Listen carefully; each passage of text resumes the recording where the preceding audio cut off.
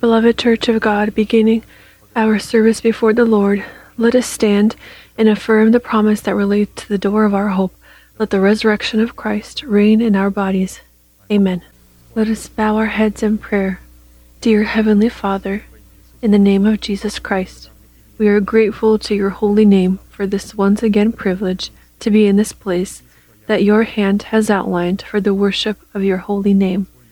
And so allow your inheritance in the name of the blood of the covenant to be lifted to heights higher than us and to break all burden and sin that binds us.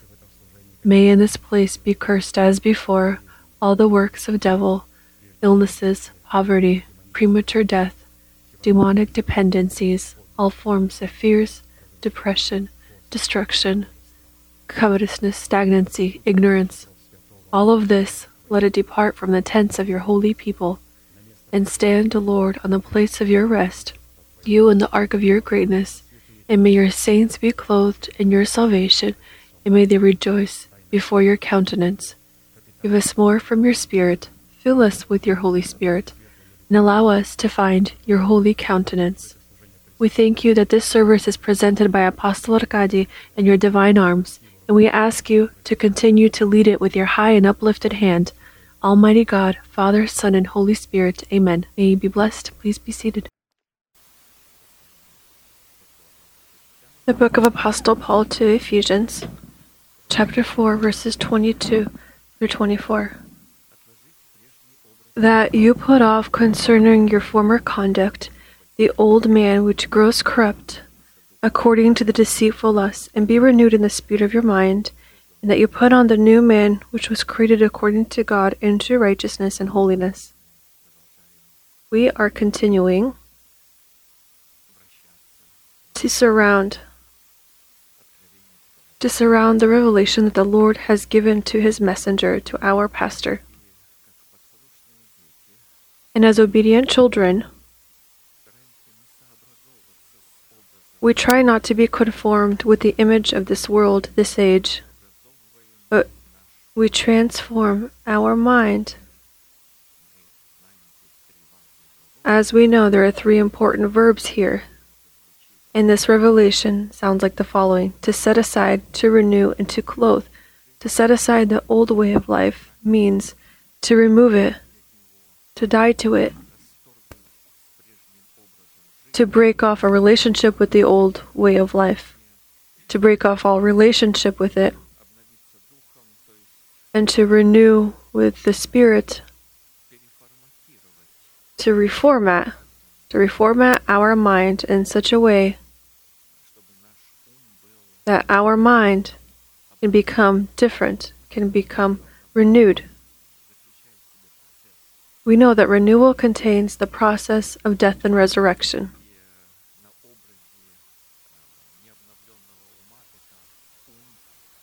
And an unrenewed mind is a mind that King Saul had. This person was not renewed before God, and his mind was not renewed. But his grandchild, he represented and represents for us the image of a renewed mind. This was a person who was lame. He couldn't rely on himself any longer. He was so reformatted that it was impossible to know him as he had transformed, because he went through the process of death and resurrection. And when he met with David, this was a person with a new mind, and he called himself a dead dog.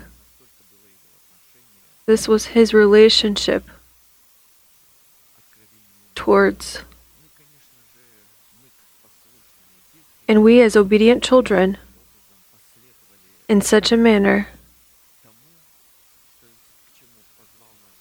had followed that which the Lord has called us to, and he has called us through our pastor. We have heard, imitate me as I imitate Christ. And we took this image of imitation, and we began to imitate. And God gave us mercy, and all of a sudden we understood that our mind is not the same as it was before. it now represents a new image and a new state.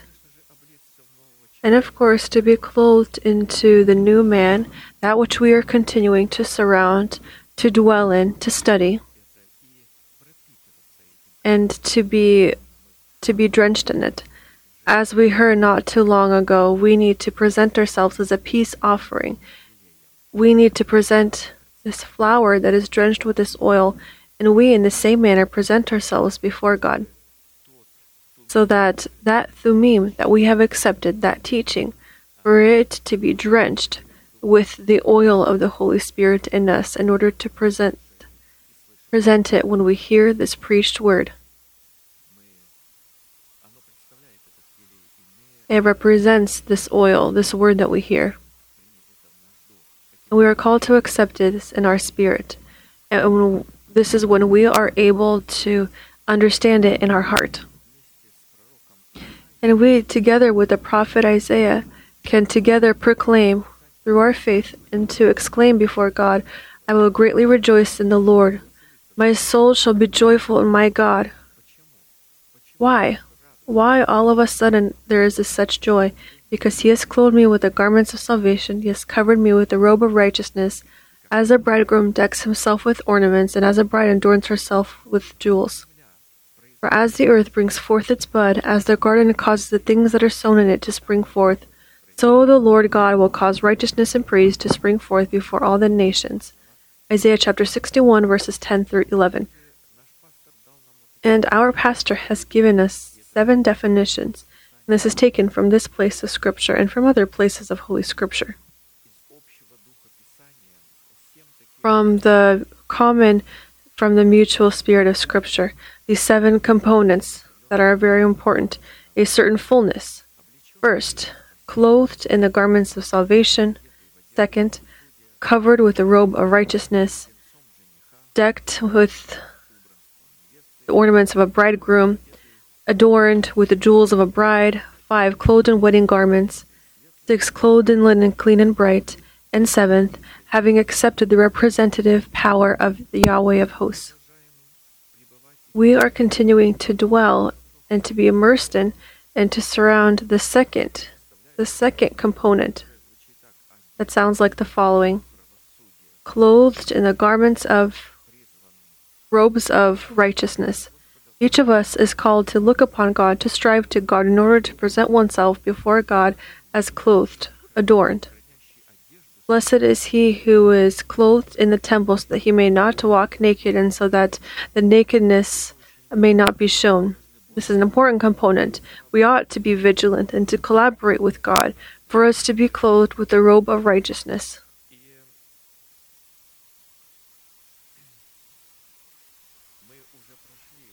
And we have already studied 6 components of the price for the right to be clothed in the garments of righteousness and have stopped at the 7th one.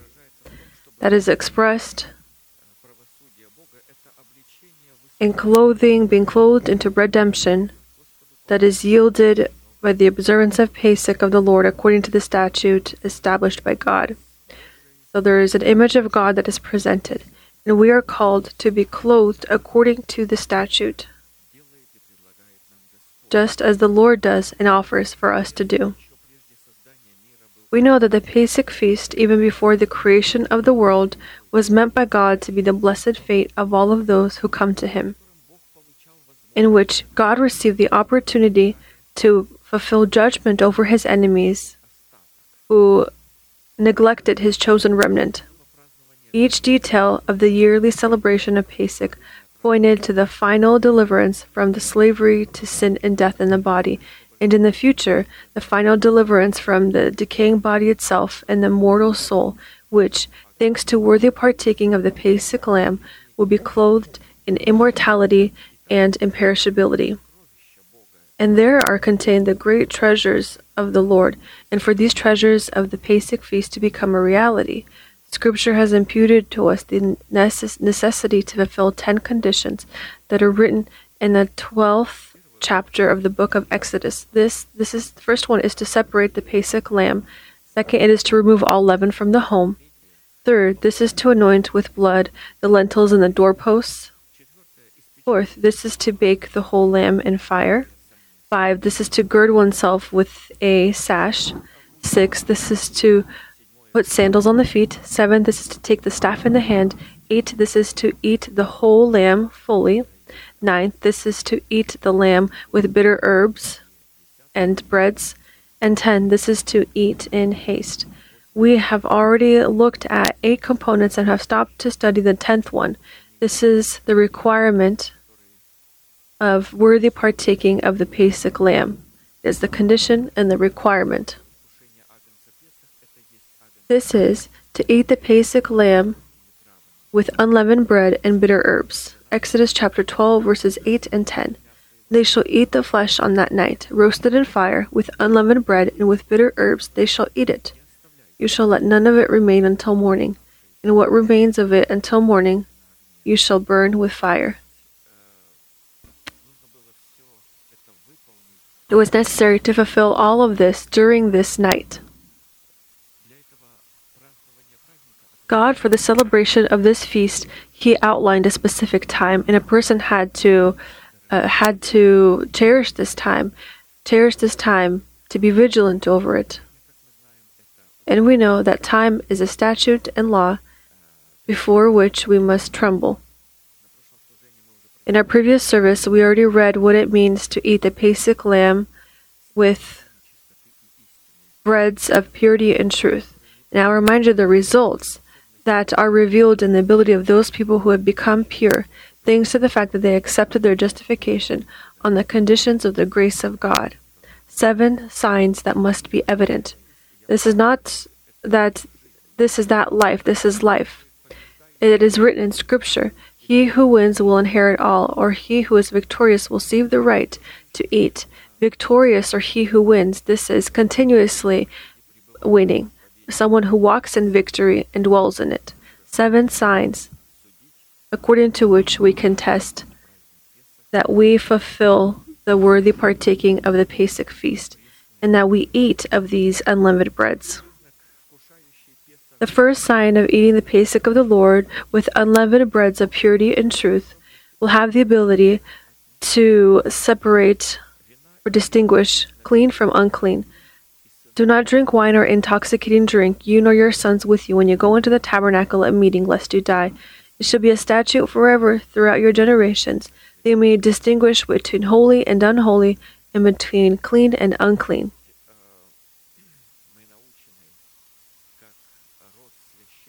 We've been taught how the royal priesthood,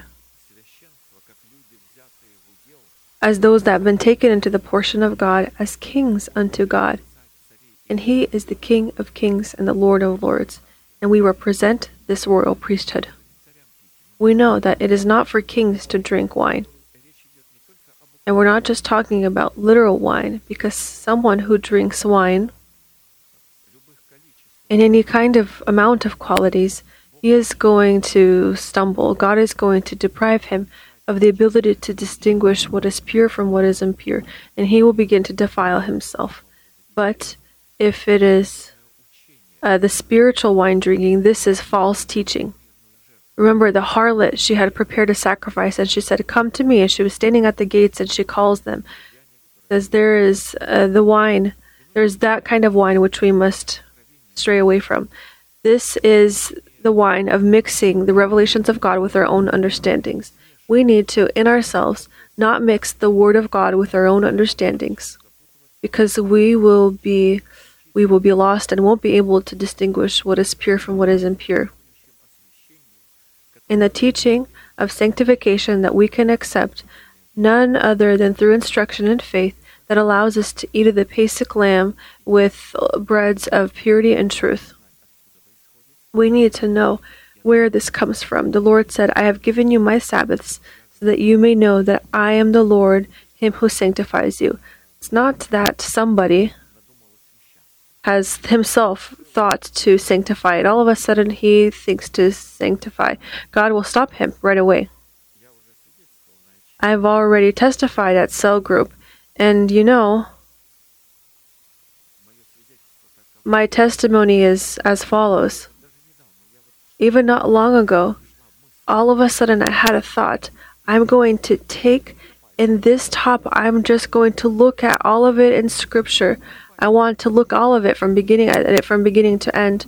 And all of a sudden, as soon as this thought came, it is in this service that we had here, I see the Lord correcting me. Don't do this, he said from the pulpit.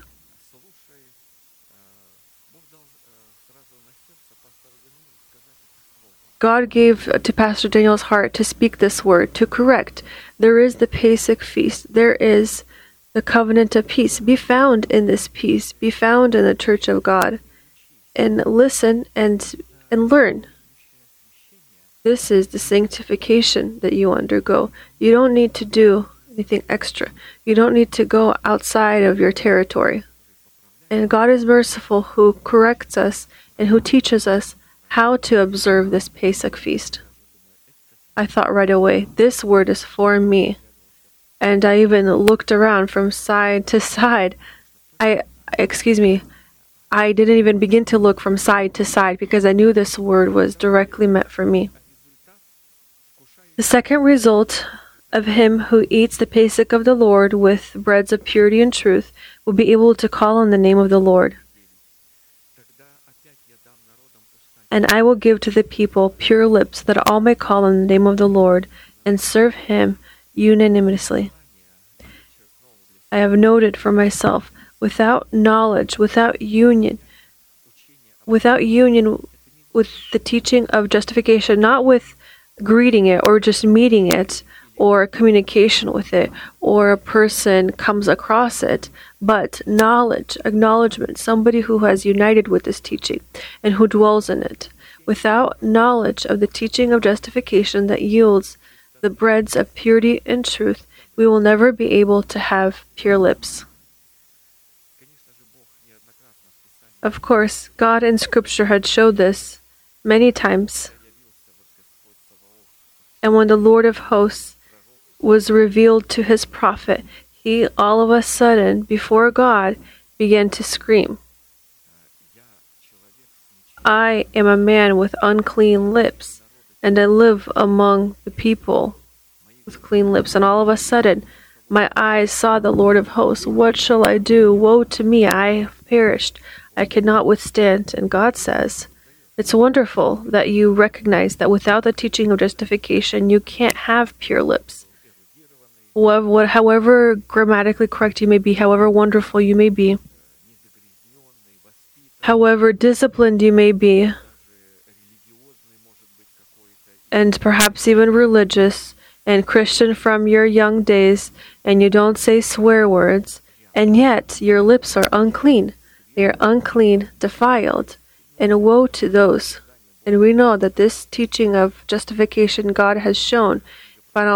If I'm not mistaken, in the book of Isaiah, chapter 6, he took the coal from the altar with the tongs, and then he placed it to the lips. So for a person to be able to touch his lips with these coals from the altar, and he says, now your lips are pure. The lawlessness has departed.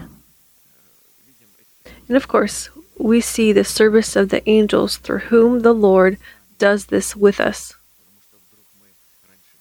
Because we perhaps have judged before, looked at them before, and then all of a sudden, how shameful it is. Lord, now I'm going to be silent. Now I'm not going to say, because I've understood that I used to speak in this way. And you saw me, and the saints saw me that I was causing this anguish. I was spreading these lies. I will be quiet. I am going to speak the word of God. And the Lord burns this from the mouth, because the service of angels is very active. And we know, he says, you will see more. You will see these angels that ascend and descend. God is going to do this and use this in order to deliver us from unclean lips. And we know that pure lips are bridled lips. The third result of him who eats the Pesach of the Lord with unleavened breads of purity and truth will have the ability to see God in himself, as well as near him. And the fourth one is to have the ability to lift up our hands to God. 1 Timothy 2:8, I desire therefore that the men pray everywhere, lifting up holy hands without wrath and doubting the word of God that we have accepted in us. Sixth, to eat the Pesach of the Lord with unlimited breads will allow us to inherit the promise. Hebrews chapter 6 verses 11 and 12. And we desire that each one of you show the same diligence to the full assurance of hope until the end, that you do not become sluggish, but imitate those who through faith and patience inherit the promises.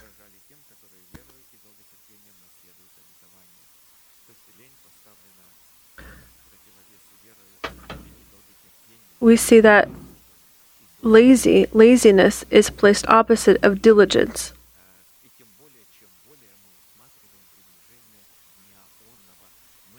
And when we have the full assurance of hope until the end, we in our final steps are being careful and cautious. We are found in such a state, and we hear and we know this and we see this.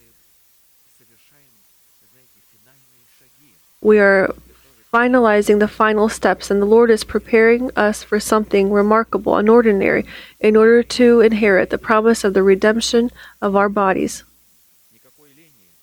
Therefore, there is no laziness that ought to be noted here.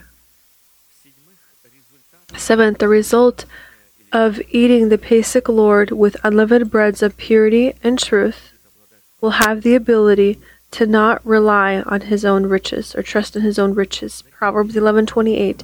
He who trusts in his riches will fall, but the righteous will flourish like foliage. And this might be about literal riches, but there are not very many people that are rich if we look at it and consider it. There are very many people who are in need.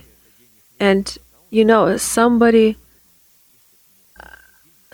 has perhaps little money, and he thinks, if I had only this amount of money, I would live happily and I would wait for the Lord calmly. But he has little money. And of course, this then means that he has trust in his riches. There are riches of a different character. There is a riches of righteousness when a person says, well, I'm not like the others. I am good, I am disciplined, I am smart.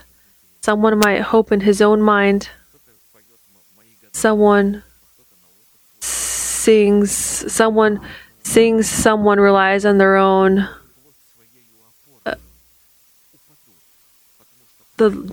someone relies on their experience and the years that they have lived. When someone relies on his own flesh, on another flesh, and when he places his trust in these things, there's going to be a stumbling block there. There must only be trust in the Lord. Well, having read this, we can see that the Lord has taught us. He has taught us. He has taught us to rely on His Word, to rely on Himself, to rely on His promise that He is faithful and unchanging in His Word. And we are taught to hold on to this hope and to be comforted by this hope. And of course, to look at the correct direction. Now let's turn to the bitter herbs, because the statute of Pesach includes not just eating breads, but also eating bitter herbs. And we will take a look at what purpose they have in the Pesach feast. If we look at bitter herbs in the literal sense, then these were spices that were used for meat that was baked or roasted in the fire, which made it aromatic and tasty. But in this case, bitter herbs, as part of the worthy partaking of Pesach, is referring to the holiness of God that is given to us in the truth of the cross of Christ. And of course, children, they don't understand the taste of pepper. You give a child pepper, perhaps an infant, and they begin to scream and cry out. They don't like the taste of pepper. This bitterness in this spice, we begin to like when we grow, and this awakens in us, and then we all of a sudden understand that we need to add some salt, add some pepper, and this is going to be very good. And of course, this is the same thing in the spirit. When a person matures, he then begins to understand that he can't be without these bitter herbs. And he can't, without them, show the perfection of God. And he begins to ask, Lord, Lord, I want to eat with the bitter herbs. And if the breads of purity and truth in the teaching of the blood of the cross of Christ cleanse us from all sin, then the bitter herbs and the truth of the cross of Christ deliver us from dependence and authority and dependence on the flesh, because it is the flesh that is the place of the birth and the cultivation of sin that makes us dependent on the curse of the law of Moses. Because until our fleshly man is abolished through the truth of the cross of Christ, however much we might say that we are found under grace, we will be found under the curse of the law. This segment is clearly This ultimately is not accepted well by somebody who has a carnal mind. 1 Corinthians chapter 1, verse 18, for the message of the cross is foolishness to those who are perishing, but to us who are being saved it is the power of God. For it is written, I will destroy the wisdom of the wise and bring to nothing the understanding of the prudent. Jesus Christ cried out, he said, I thank you, Father, heaven and earth, that you have uncovered this for the infants, for the children. When we dwell in the order of God, all of a sudden God begins to reveal the importance of the cross of Christ, and we see the treasures that are contained, and we begin to cry out to God, Lord, judge me. Am I on a dangerous path? Before this, we say, well, I think everything is okay. I'm going together with the church. I'm listening to everything. I'm going to church. I try to fulfill everything. Well, this is great. Praise God. However, at a certain moment, we begin to cry out to God, say, Lord, judge me. Uncover all in me. And God is based on our words. When we say, Lord, don't dig deep in me. Don't dig too deep. I've accepted the blood of Christ. I'm found under grace. That's wonderful. That's it. That's all I need, someone may think. But we are growing. We are eating of the food and we are growing. This is a sign that we are growing.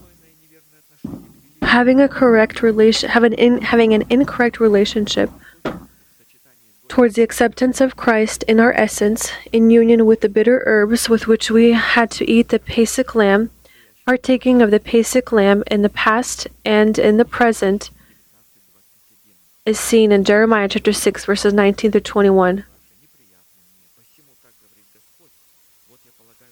Your burnt offerings are not acceptable, nor your sacrifices sweet to me. Therefore, thus says the Lord, behold, I will lay stumbling blocks before this people, and the fathers and the sons together shall fall on them. The reason why our burnt offerings and the subject of our prayers and our songs become unpleasing and unacceptable to God is comprised of our incorrect priorities. Specifically, then and today, if on the pedestal priorities our sacrifice and the subject of our prayers and songs become higher than the position of hearing the word of God that is directed to immediately fulfilling what we hear, then our sacrifice, instead of activating the favor of God, it activates His wrath. Because under hearing the word of God, we are referring to waiting for what God is going to say in our trembling desire and readiness to immediately and irrefutably fulfill what we hear. You know, I've caught myself at this idea that when I go to church, when I go into the house of God, and there's a place of scripture that shines, walk prudently when you go into the house of God. And when I sit down and when I look at this place of scripture and I begin to analyze, I came in, did I come correctly? Did I prepare my heart? And I, at one point, was preparing my heart in such a way. I said, Lord, tell me that I'm right. This is how I prepared myself. Give me evidence or testimony that I've done everything correct. And when something like this is dug up in my essence, that tells me that I'm not exactly fully correct, then I begin to resist this. I say, well, I've prepared my heart. But no, I've prepared my heart for the sacrifice of fools. And even when I say, Lord, please affirm that my sacrifice is corrupt, but then God taught me that it turns out that it's wonderful when we hear this evidence and when God says, good, good, this is great. My readiness is comprised of me needing to prepare my ear to being corrected.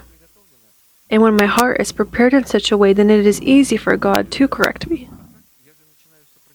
Otherwise, I begin to resist, and I've caught myself at this thought, and I resisted it and turned away from it.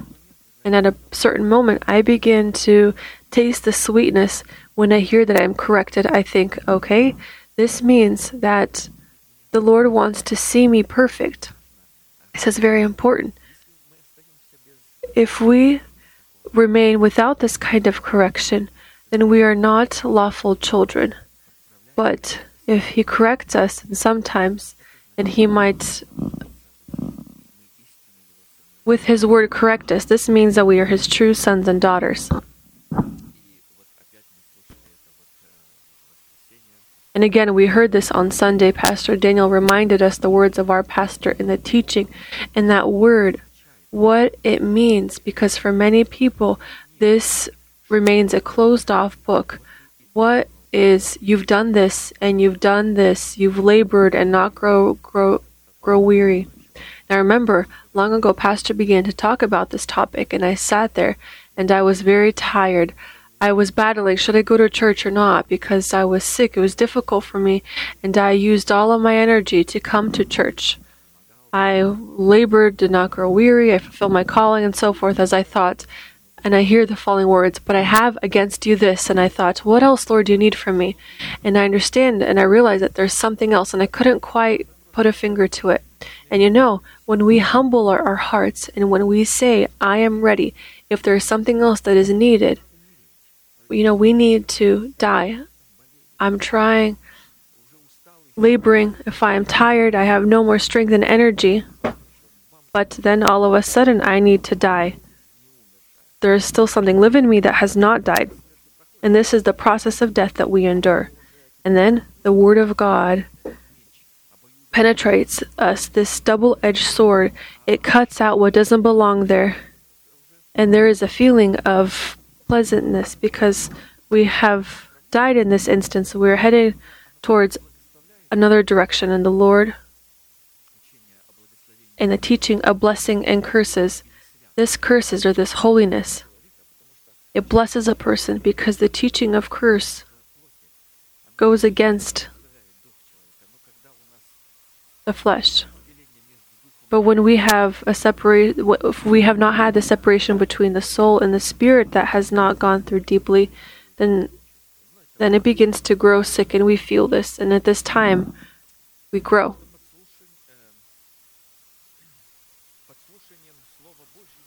Because under hearing the Word of God, we were referring to our attention and inner patience to what God is going to say, and our trembling desire and readiness to immediately and irrefutably fulfill what we have heard. Because it is specifically hearing the Word of God that is eating or placing Christ in our essence, and not the sacrifice and the subject of what we say or sing to God, which oftentimes we place as primary. And Pastor says that we do this. They're not those in other places and other churches. This is referring to us. Because I've noticed myself at this thought, when I hear music, in my eyes, I think about neighboring churches that are not like us. I then think, well, why then does our pastor write this, that we ought to do this?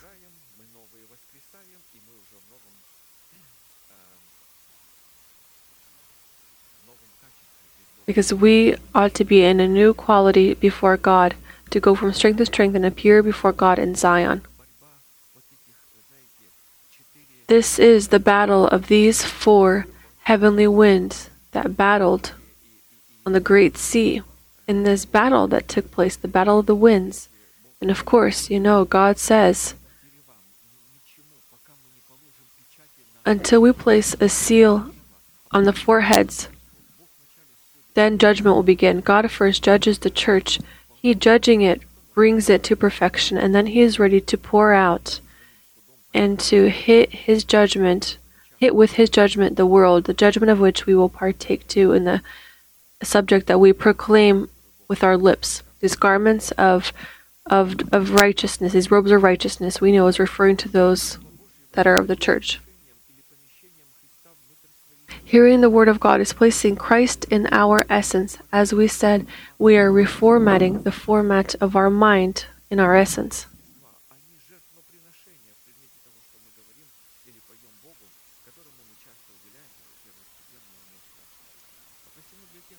And so, for those who on their pedestal priorities place the word of God as primary and the sacrifice and the subject of the faith of their heart before God secondary, here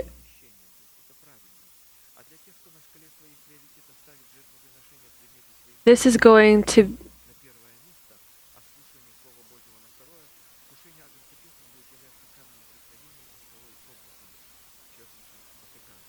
someone who places the offering of sacrifices primary and hearing the word of God secondary, then this will be the stone of stumbling to these people.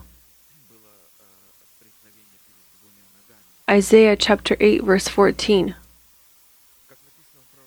He will be as a sanctuary, but a stone of stumbling and a rock of offense to both the houses of Israel, as a trap and a snare to the inhabitants of Jerusalem.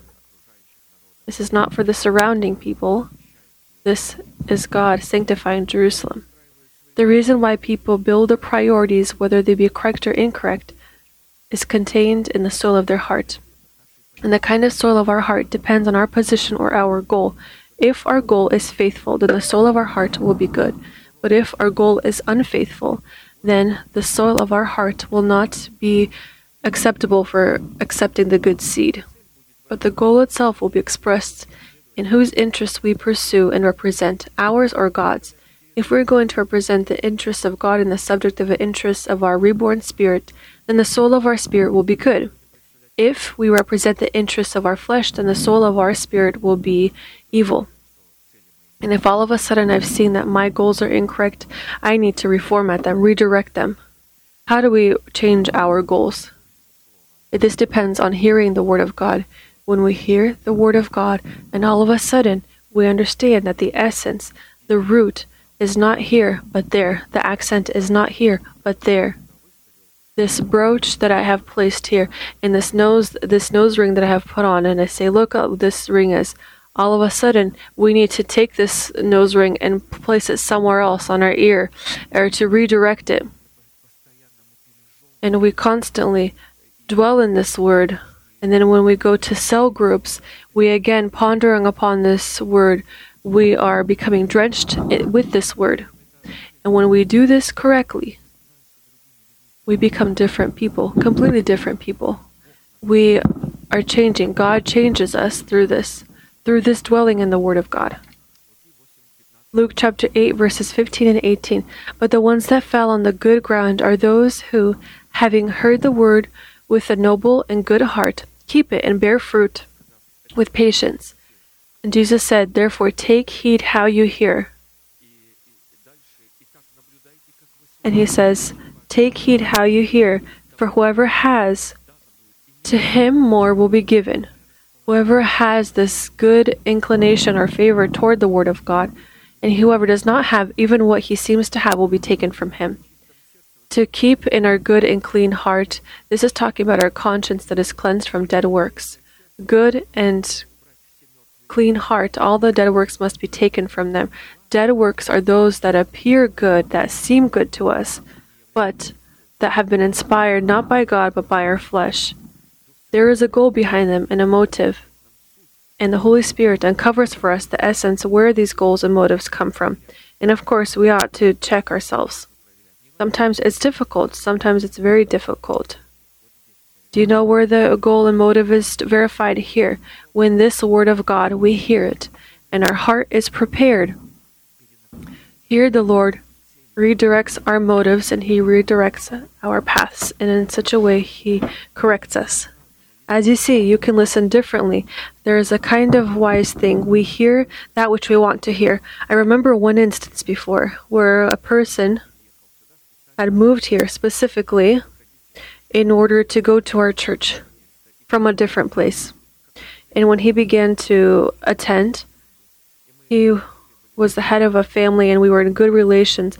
All of a sudden he says, I'm not going to go to this church anymore.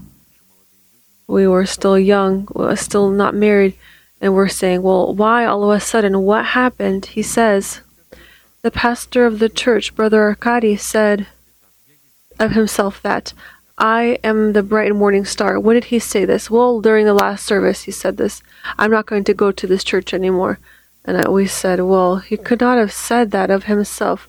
He cited a place of scripture. And this person is saying, nope, he was saying a sermon, and he said that I am the bright and morning star. He who desires come to me. And we explained to him, well, let's take this cassette. Let's again re-listen to it. There he specifically cited a place of scripture, and this person said, he said this of himself, and he left, and he took his family away from the church. He wanted to hear this, and he heard it.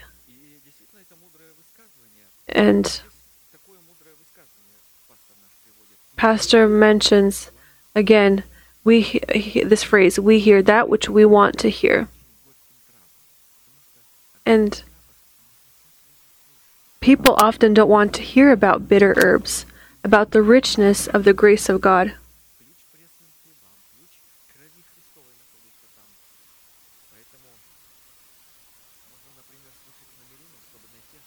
We can hear with an intention so that we can hear. Sometimes people say, he said that we can be rich. And they say, oh, I no longer want to hear anything else. This church is great. He took this and then he left. This is what he wanted to hear. It's what his flesh wanted to hear. Another says, we are called to be poor because Lazarus was poor.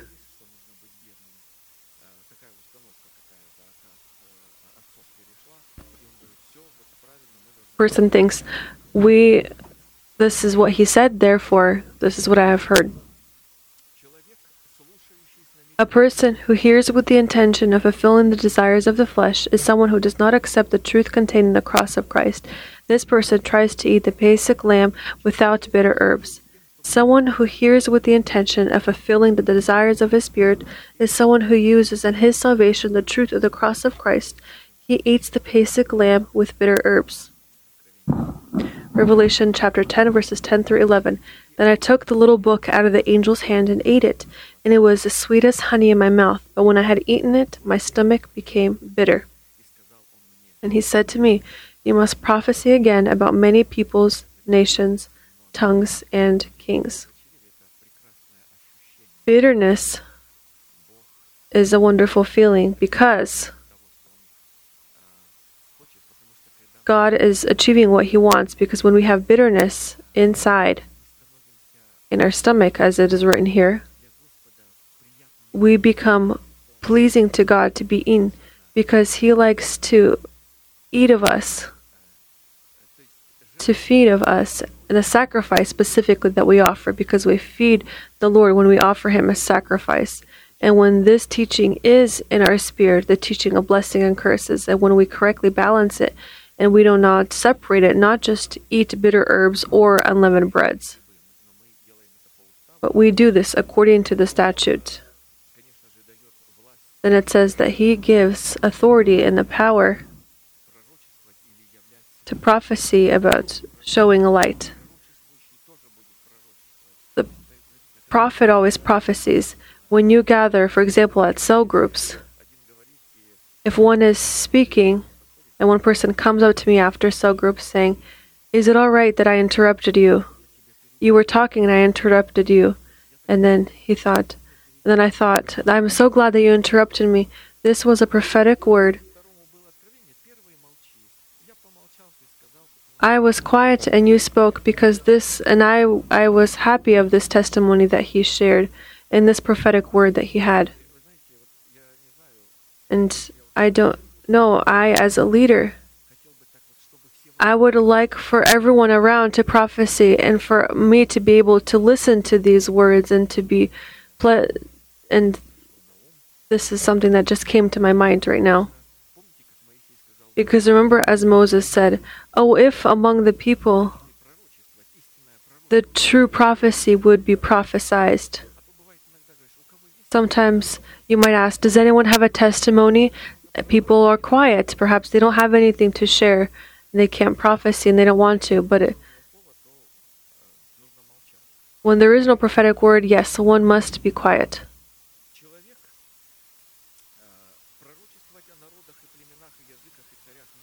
And he said to me, "Yes, must prophesy again about many peoples, nations, tongues, and kings. This means to represent for them the interests of the kingdom of heaven and to be a guiding light. Someone who refuses to eat the basic lamb with bitter herbs cannot be a light to the world in which he lives. And therefore this kind of person refuses to fulfill his calling, because of which he loses his dignity in God." It is when the opened book was eaten and John acknowledged the essence of God, he received the ability to represent the interests of the will of God to the nations, tribes, tongues, and kings. An open book is not something that is material that carries information that is written with ink, but this is something spiritual that carries in it information that is written not by ink, but by the Spirit of the living God. In fact, an uncovered book that is offered to us by God for food that is called to produce in the depths of our spirit bitterness in the subject of the cross of Christ are those bitter herbs with which we ought to eat the Pesach lamb, which, in union with these bitter herbs, is our inheritance and our fate. Partaking of the Pesach lamb with bitter herbs showed the transcendent holiness of God, because it is the truth about the cross of Christ and not the truth about the blood of Christ that is called by God to separate us from our nation, our household, and our perishable and vain inheritance. Thus, the truth about the cross of Christ, representing the holiness of God in the subject of these bitter herbs, has a differing action depending on how we relate to these bitter herbs and how we eat of them. When the Word of God, when the man of God, through the preached word, when he corrects us, and when we hear this, when we with joy accept this word. When I understood this thought, and Pastor comes to me and says, "I need to correct you." And before I thought, I'm trying with all my might, why am I being corrected? But even those that try with everything that they have, they ought to be corrected. And when I understood this, I said, "Pastor Arkady, can I interrupt you? I want to tell you, for me, I consider it a great honor that you are going to correct me. Please correct me." And he corrected me. And I had endured a great joy from this. I finally understood what this was referring to, and this was not long ago. You know, there are early tomatoes and there are latter tomatoes, and I understood this not long ago. And sometimes we say, "Let the righteous correct me," but as soon as the righteous begins to say something, then all of a sudden we begin to grow in turmoil inside from the words of this righteous man. But I had endured such great joy, such blessing when he corrected me. I said, "I'm listening, I'm going to strive to fulfill it," and I again want to tell you, for me this is the greatest honor to be corrected by such a person as you, because the righteous one, the messenger of God, and of course in this is expressed the care of the Father and the care of our God, who cares to fulfill that which he has promised us.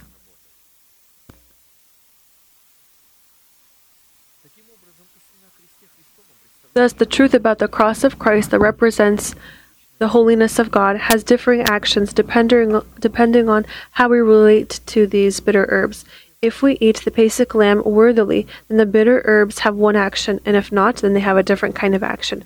With regard to this, we should know that there exists a different kind of bitterness that is placed opposite of bitter herbs, and oftentimes, due to certain ignorance in this sphere, it is accepted by saints as the presence of bitter herbs. We should not confuse these two together. There are the sufferings of God and the holiness of God, and there is punishment for sin, and these are different things. Just as Job, in his sufferings, he mistakenly thought that the bitterness that he had endured was the result of that which God imputed to him the sins of his youth, and he said, Job 13:26, For you write bitter things against me, and make me inherit the iniquities of my youth. And with these words, Job said to God, You are showing your holiness upon me and my perdition, because you are imputing me to the sins of my youth.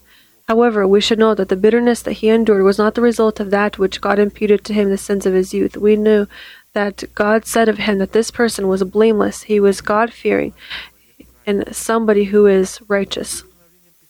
According to Scripture, the sins of the youth can be imputed to a person only in two cases. First, if this person has not rebuked his inheritance yielded by dependence on his nation and the vain life of his fathers, this means that he has not torn his dependence on his nation and the house of his father. First, we rebuke, we reject, through these little words, we write our agreement or document. This document, of course, is in us. Sometimes we imagine a document, some kind of piece of paper, a seal. All of this is written in our body, in our essence. We place a signature with our words, I reject the vain life, and then we begin to thank God, and we dwell in this, because the righteous dwelling in the Word of God, this will lead it to reality. On the basis of this law that is engraved, that is written, we will truly break our dependence on our nation and on our household. We will stop being dependent, and our household and our people will begin to depend on us. And secondly, when in the spirit of a person there is deceitfulness, yielding in his heart a thought that is rebelling, when a person agrees only to 95% and then disagrees on something, this means that he has a thought that is rebellious according to based on some kind of question. And this is his unacceptance of the authority of God. When someone says, well, I agree 95% to everything Pastor says, if we even have 1% of disagreement, we do not demonstrate our partaking to the body. Because the body, here there is no agreement or disagreement. The body submits to the head, and it is mutually dependent. It is dependent on the body. When the body is in disagreement at 1%, this is a cancer cell that immediately must be tossed out. And if we don't reject this thought that is rebellious, it is then going to transform into this cancer cell and begin to multiply.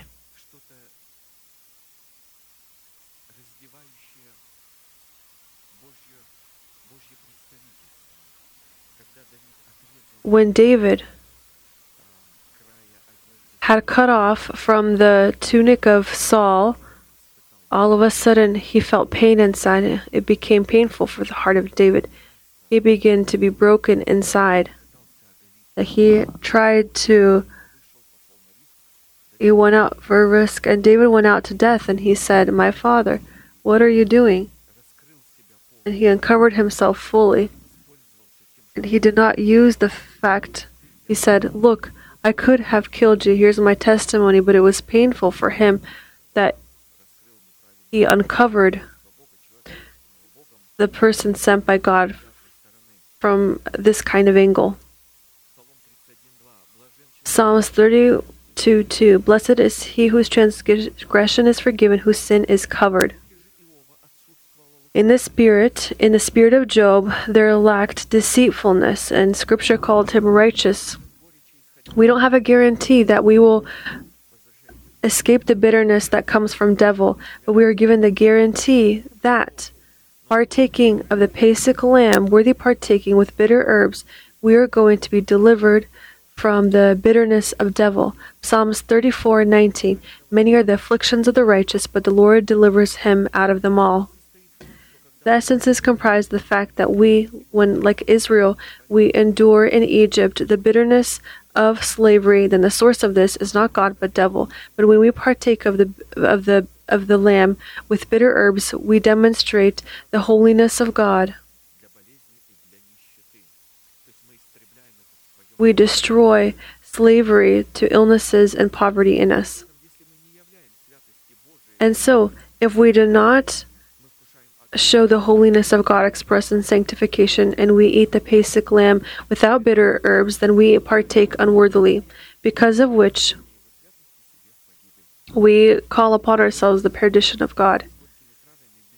To worthy partake of Pesach with bitter herbs is possible when we are sanctified, and in our spirit there is no deceitfulness. There is no self-willed sanctification when we do this according to the statute and in the body. Because there must be such a careful work here, that a spiritual work, that is, that a person on his own can't know him so that he himself can sanctify him to be pleasing to God. He can't do this on his own. Therefore, God has said, I have given you the Sabbaths as a sign. I have placed you in the church, and this sign is contained, this trembling. The trembling of this sign is that I am going to sanctify you through the church in such a way. And thus God is comforted, and God knows our hearts. And when we come to this place with ready hearts, and when we gain mercy before the face of the Lord, God is going to fill us. He's going to satisfy us and give us the opportunity to eat of these bitter herbs. If upon worthy partaking of the Pesach of the Lord someone has deceitfulness, then to him will be imputed the sins of his youth which he has done, as well as the sins that were inherited by him from the vain life of his fathers. If upon worthy partaking of Pesach, or upon partaking of Pesach, someone does not have in his spirit deceitfulness, but for whatever other reason he is sanctified, not according to Scripture, God deprives him of the inheritance of the promised land, and he falls as bones in the wilderness. He cannot enter into the land of the promises of God, because to partake of the Pesach of the Lord with bitter herbs in the subject of the holiness of God, expressed in the truth of the cross of Christ, means to collaborate our cross with the cross of Christ. And breads in the subject of the blood of Jesus have an unordinary power to satisfy the requirements of God, as well as all our necessary needs that are tied to our salvation in Christ. When we partake of them, these breads satisfy God and us, and they are the true food and the true drink before God.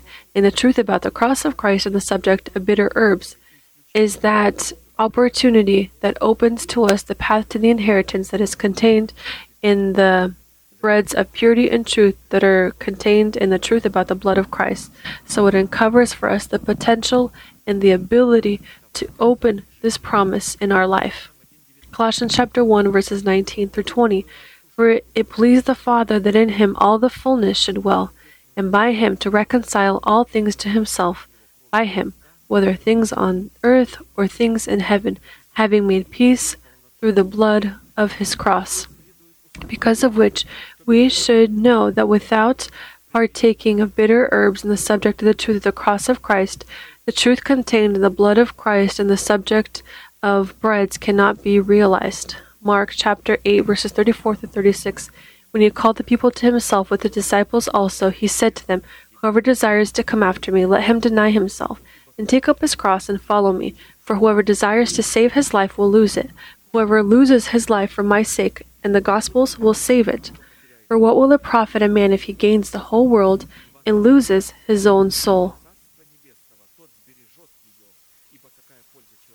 Mark chapter 8 verses 34 through 36. We will lose our soul when we try to save it, when we don't present it on the altar of the Lord. The salvation of our soul is to present it on the altar of the Lord.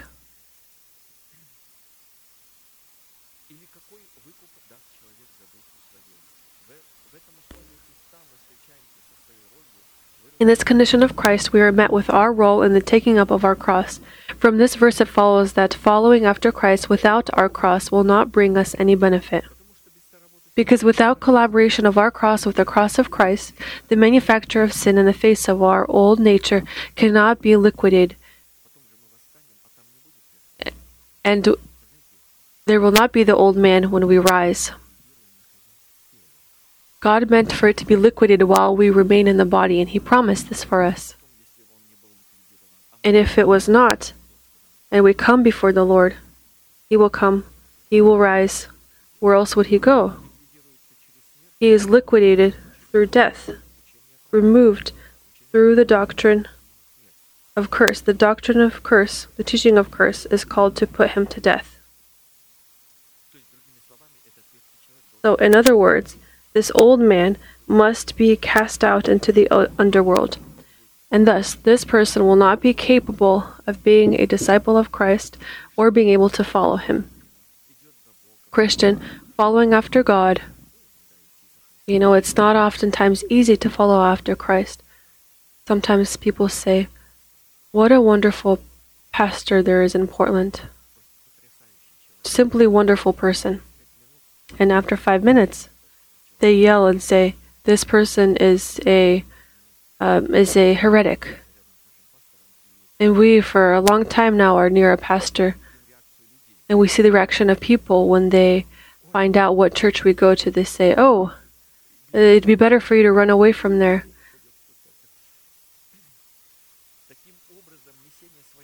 Thus, the taking up of our cross is tied to a certain kind of suffering that forms us into the image of God. Apostle Paul wrote about this. Wrote about these sufferings, Philippians chapter 3, verse 10, that I may know him and the power of his resurrection and the fellowship of his sufferings. When I came to pastor, I had a very difficult moment in my life. Very difficult. This was frightening. And when I shared with him, he looked at me with shining eyes and he says, these are the sufferings of Christ. God has allowed you to endure it. And at that time he was dying. I was dying. And he knows what is beyond death. It is resurrection. And his eyes shone and he said, God has allowed you to endure the sufferings of Christ in a part.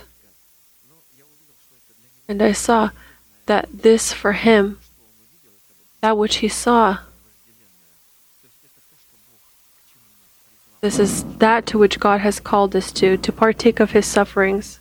You're not suffering for sins, but you are in the fellowship of his sufferings. And Scripture says that when we look not at the visible, we say, thank God when the prophet of God is able to turn our eyes and say, don't look at this. Don't look at that which perishes. Don't look at that which grows dead, that which is ill, that which undergoes death. Don't look at this. Look at the invisible. And when we look at the invisible, then it, with great abundance, produces this eternal glory. And of course, we become heirs of the glory of God. In order to attain to the resurrection of the dead and to rise up in glory. Speaking of sufferings, we should know that not every kind of suffering forms the character of a person into the image of God. Because the result of the sin that we have made is also suffering, but this kind of suffering does not formulate a person into the image of God or partakes to the carrying of the cross. The phrase, follow after me, means follow me as I fulfill the will of my Father. So for truth to collaborate, for the truth of our cross to collaborate with the cross of Christ, we need to look at one of the parables of Christ that is the universal pearl and serves as a light for the understanding of many truths. This is the parable about the prodigal son who inherited the kingdom of his father, and about his older brother who deprived himself of this inheritance, although in his own eyes he saw himself as worthy of this inheritance. According to this parable, if we, like the older son, have friends, which simultaneously are not the friends of our Heavenly Father, we cannot inherit the kingdom of our Heavenly Father. Luke chapter 15, verses 28 to 32. But he was angry, the older son, and would not go in. Therefore his father came out and pleaded with him. This is the relationship of God toward people who are found in the church. But they have something that is of their own. This 1, 5, 7, 10%, 20% that they don't accept. Their own friends, their own understandings is what they have. He says, Lo, these many years I have been serving you. I never transgressed your commandment at any time, and yet you never gave me a young goat that I may make merry with my friends. But as soon as this son of yours came, who has devoured your livelihood with harlots, you killed the fatted calf for him. And he said to him, Son, you are always with me, and all that I have is yours. So somebody whose name written in the book of life, it would be blotted out. You are always with me, and all that is I have is yours. It was right that we should make merry and be glad, for your brother was dead and is alive again, and was lost and is found. Our friends, which are not the friends of the Father, are our carnal and fleshly desires, lusts, and ambitions. For us, as those that have accepted the deposit of salvation to inherit the kingdom of the Father, we need to be clothed into the clothing given by the Father, and for this reason, the Father had to pierce the calf for his Son.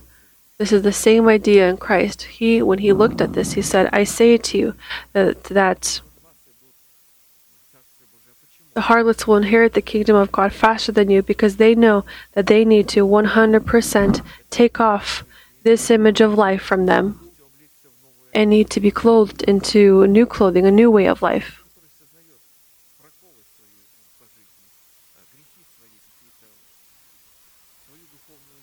Someone who looks at his empty carnal life, and we at cell group, we were talking with a person, and he said, I believed in God, but I don't serve. And I looked at him and I said, well, it's easy for you to turn to God. The person that serves him, he serves in his own way, or he is hypocritical. It will be difficult for him.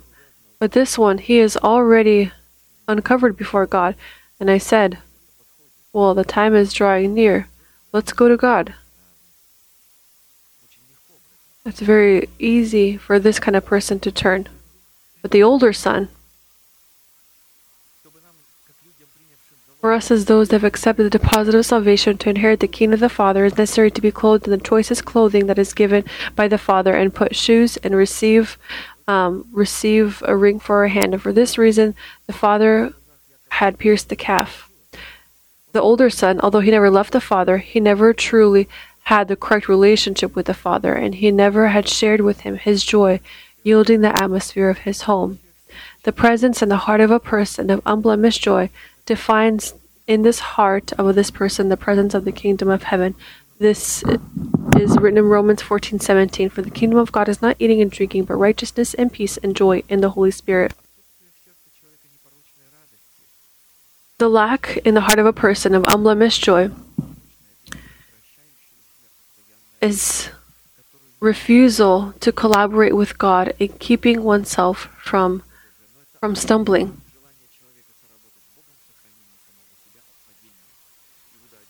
Jude chapter 1 verse 24. Now to him who is able to keep you from stumbling, to present you faultless before the presence of his glory with exceeding joy. This is what God does. We collaborate with his word. He does this with us in the church.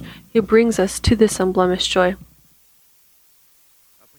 And so the reason for the lack of unblemished joy in the heart of the older son, not allowing him to enter into the joy of his Father, was comprised of the fact that he had his own friends who were never the friends of the Father.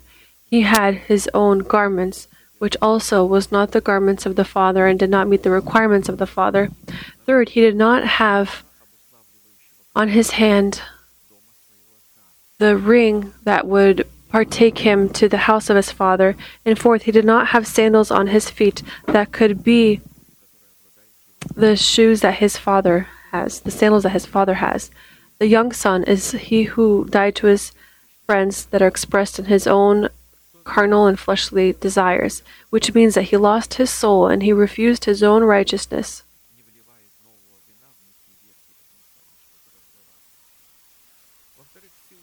Second, as a result of the loss of his soul, he could receive the garments of righteousness given by the Father.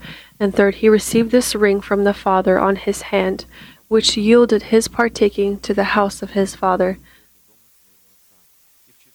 And fourth, he received the sandals of his Father, which was the weapon of light, giving him the right and power to represent the royal authority of his Father in his perfect justice. These are the robes of righteousness that we're referring to here.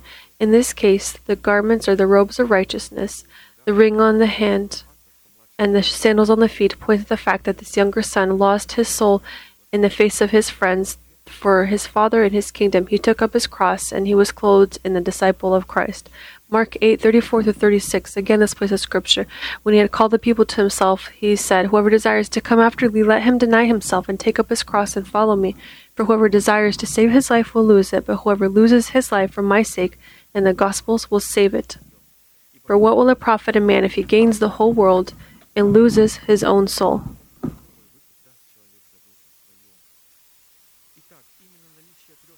And so it is the presence of three components in the subject of the robe of righteousness, the ring, and the sandals is evidence that this kind of person took up his cross and followed after Christ. And second, that this person was clothed in humility, expressed in the dignity of a disciple of Christ, ready to collaborate in the taking up of his cross with the cross of Christ. 1 Corinthians chapter 1, verses 17 through 18. For Christ did not send me to baptize, but to preach the gospel, not with wisdom of words, lest the cross of Christ should be made of no effect. For the message of the cross is foolishness to those who are perishing, but to us who are being saved it is the power of God. First, in these words, we are met with not the contents of the opportunities of our cross, but with the power and opportunities of the cross of Christ. And second, from these words it becomes clear that without collaborating the taking up of our cross with the cross of Christ, all of our losses and all of the actions that may seem good in our eyes is simply a waste of time that is given to us as well as our life. And third, from these words it follows that collaboration of our cross with the cross of Christ is possible only through the principles of the collaboration of our faith with the faith of God, in which our faith contained in the taking up of our cross is called to dissolve the faith of God that is contained in the cross of Christ. We should recognize that that commandment that was the perfect will for the Son of God in the status of the Son of Man is called to be the perfect will for us. And given that the perfect will of the Father for the Son was the cross, prepared and meant for him by the Father before the creation of the world, then practically it was this calling that was the commandment that Christ had received from his Father. In the literal sense, the cross is the weapon of the plague of death, or the highest measure of punishment that was practiced in the ancient world. And in part, the Israelites, and that was legalized by Rome for all servants and those that were not citizens of Rome. This was the most shameful way to die, the most despicable, and this was a form of punishment that existed. However, in Scripture, the cross, despite its literal meaning as the weapon of the plague of death, also has a symbolic meaning. Based on the meaning of a cross in relation to man, in relation to Christ, it has a complete difference. And if the blood of the cross of Christ was called to destroy the sin that we had committed, then the cross of Christ was called to abolish the manufacture of sin in the subject of our old nature, inherited by us from the vain or the sinful life of our forefathers. And so, collaboration with the truth of the blood of Christ blots out the sin that we have committed, whereas the collaboration with the truth of the cross of Christ abolishes in our body the manufacture of sin. We are referring to this idea from different angles.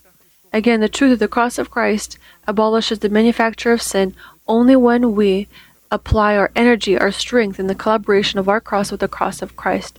So we must intentionally carry our cross, understand the action of the cross of Christ, and intentionally implement it into our essence, use our energy to implement it. The carrying of our cross and the subject of fulfillment of our calling is tied to some kind of suffering, which forms a person into the image of God. The phrase, "follow me," says, "imitate me as I fulfill the will of my Father, expressed in His commandments for me, that are comprised of the fact that I lost my life, so that I can once again gain it. In the same way, you also fulfill the commandments given for you that are comprised of losing your life in my death, so that you could gain it again in my resurrection." So, fulfilling the commandment of God, we are going to die to ourselves. God in this manner is going to lead us, and sometimes this is an objective calling, an objective commandment. Sometimes it is subjective. God will say, "You do this, shepherd my flock, do this, fulfill this. You are going to go to choir practice. You're going to be a leader. You are going to carry the bread and the wine." And God sometimes has the subjective will for God for us, which we are called to fulfill. The service in the church that we carry. Jesus came to fulfill the will of his Father. The fulfillment of this will for him was necessary and the beloved food of his.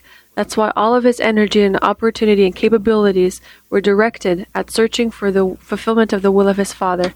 John 4:32-34. But he said to them, I have food to eat which you do not know. Therefore the disciples said to one another, Has anyone brought him anything to eat? Jesus said to them, My food is to do the will of him who sent me and to finish his work. In the truth about the cross of Christ is contained the order of God in his holy theocracy. Thus, in the collaboration of our cross with the cross of Christ, we will mention 12 components of the collaboration of our cross with the 12 components of the cross of Christ. The number 12 in Scripture yields the order of God and the order of his kingdom in the temple of our body. And I place these 12 components of the collaboration of our cross with the cross of Christ in these notes. And I figured that according to the length of the sermon, I won't have time to read it, but I wanted for us who wanted to remember, be reminded, and Pastor Daniel in our previous sermon during communion, he had read these 12 signs of the collaboration of our cross with the cross of Christ while we were partaking in this communion. And we continually read about them and we hear about them, and it's good for us to be reminded of them. And this is a kind of memory before our eyes that we all must have. But right now our time has drawn to an end. We are going to pray. And if God allows, next time we will talk about the final concluding component of the fulfillment of the Pesach feast according to the statute. This is to eat this Pesach in haste, to eat this lamb with haste. Right now we are going to pray, and by the power of the Holy Spirit, upon collaborating our faith with the faith of God, we're going to pray for God to be able to implement these bitter herbs and to teach us and to continue to teach us to eat of the Pesach lamb with the bitter herbs and unleavened breads. Amen. Let us pray.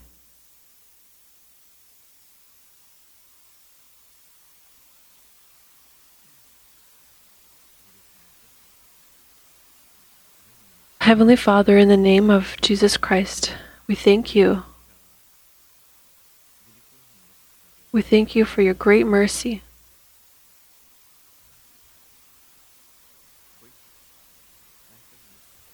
The great mercy that we have to be at this place that your hand has outlined for the worship of your holy name. We thank you for this goal and for this calling. We thank you that we have been able to hear the voice of God, to hear your voice in the words of your messenger.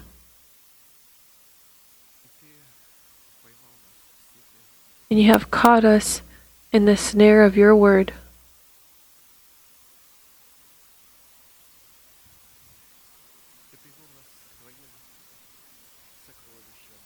You have brought us to your treasures.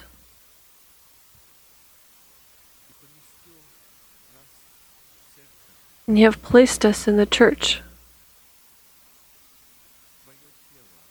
into your body, which is the fullness that fills all in all,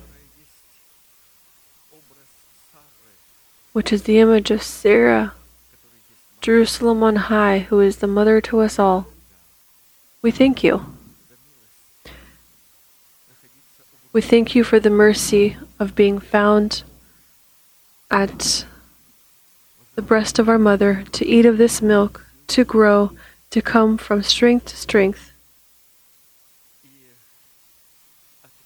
dying and rejecting our soul and the old nature, the old essence, this program of the Prince of Darkness in us.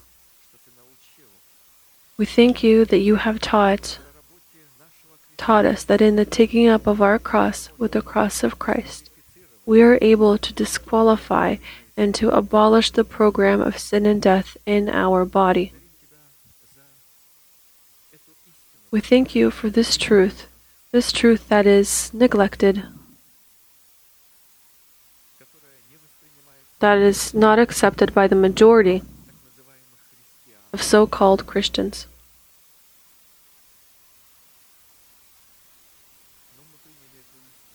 We have accepted this truth together with the unleavened breads and bitter herbs. We have realized that we cannot use the goodness of the kingdom of heaven if we don't offer in ourselves the partaking of the lamb with bitter herbs. And we have begun to accept your word, in which is the teaching about blessings and curses. We have recognized that in this is your love. And when it seemed to us as though something was perishing in us, it was this old nature that was perishing. It was the authority of the old man that was abolished. For us, in the death of the Lord Jesus, conforming in his death, through the partaking of his sufferings, so that we could know and be transformed into the image of the Lamb, in order to present your holiness. As your word says, pursue peace and holiness, without which no one will see the Lord. And to us you have opened by the Holy Spirit that you will allow your saints to see your countenance. And because of this, we have refused our goals, we have refused our life, we have refused our intentions. We have forgotten our people in the house of our Father. And we have declared war to our perishable desires and for your desires and goals. And you have made us a good land and have begun to sow the seed of the promises of God. We thank you that these seeds grow and that these promises of God is the hope in us. It becomes so great that despite the fact that despite what is happening in this world, and it is shaking and being torn apart, we begin to endure a joy that is high and uplifted, because we see in this that your coming is near. Your day is near. We thank you, Lord. We thank you for our pastor, for the word that you have laid in his spirit. We thank you for this opportunity and mercy to dwell in these words, to grow in them,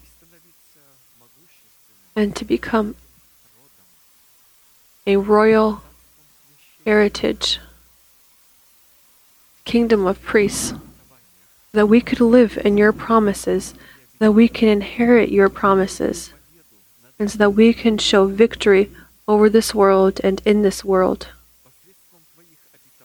Through your promises, the promises of your word, the promises of life and resurrection. As the Lord lives, our eyes shall see the victory, full victory in our bodies, according to the word of the Lord. We lean on our beloved in the proclamation of these words. Mighty is the Lord who has brought us out from slavery unto Egypt. Strong is he to lead us into the promised land. For you have placed and said that this inheritance is ready to be revealed to the end times. You have prepared it.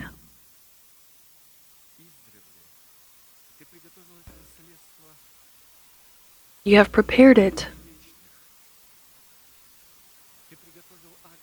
You have prepared the Lamb from the beginning of days. And we thank you for this inheritance to which you are leading us, and our eyes see this. We tremble before your order, before your preached word, we don't want to wound the Holy Spirit. And we ask you,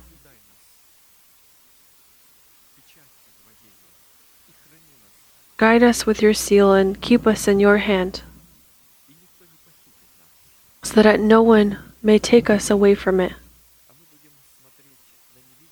We're going to look at the invisible, proclaim and call the invisible as visible, and thank and glorify you, waiting for your coming from heaven. Almighty God, Father, Son, and Holy Spirit, amen. Our Father, who is in heaven, hallowed be your name. Your kingdom come, your will be done, on earth as it is in heaven. Give us this daily bread, and forgive us our debts as we forgive others. And do not lead us into temptation, but deliver us from the evil one. For yours is the kingdom, and the power, and the glory forever. Amen. And we will conclude with our manifestation. Now to him who is able to keep us from stumbling, and to present us faultless before the presence of his glory with unblemished joy, to God our Savior, through Jesus Christ our Lord, be glory and majesty, dominion and power, both now and forever. Amen.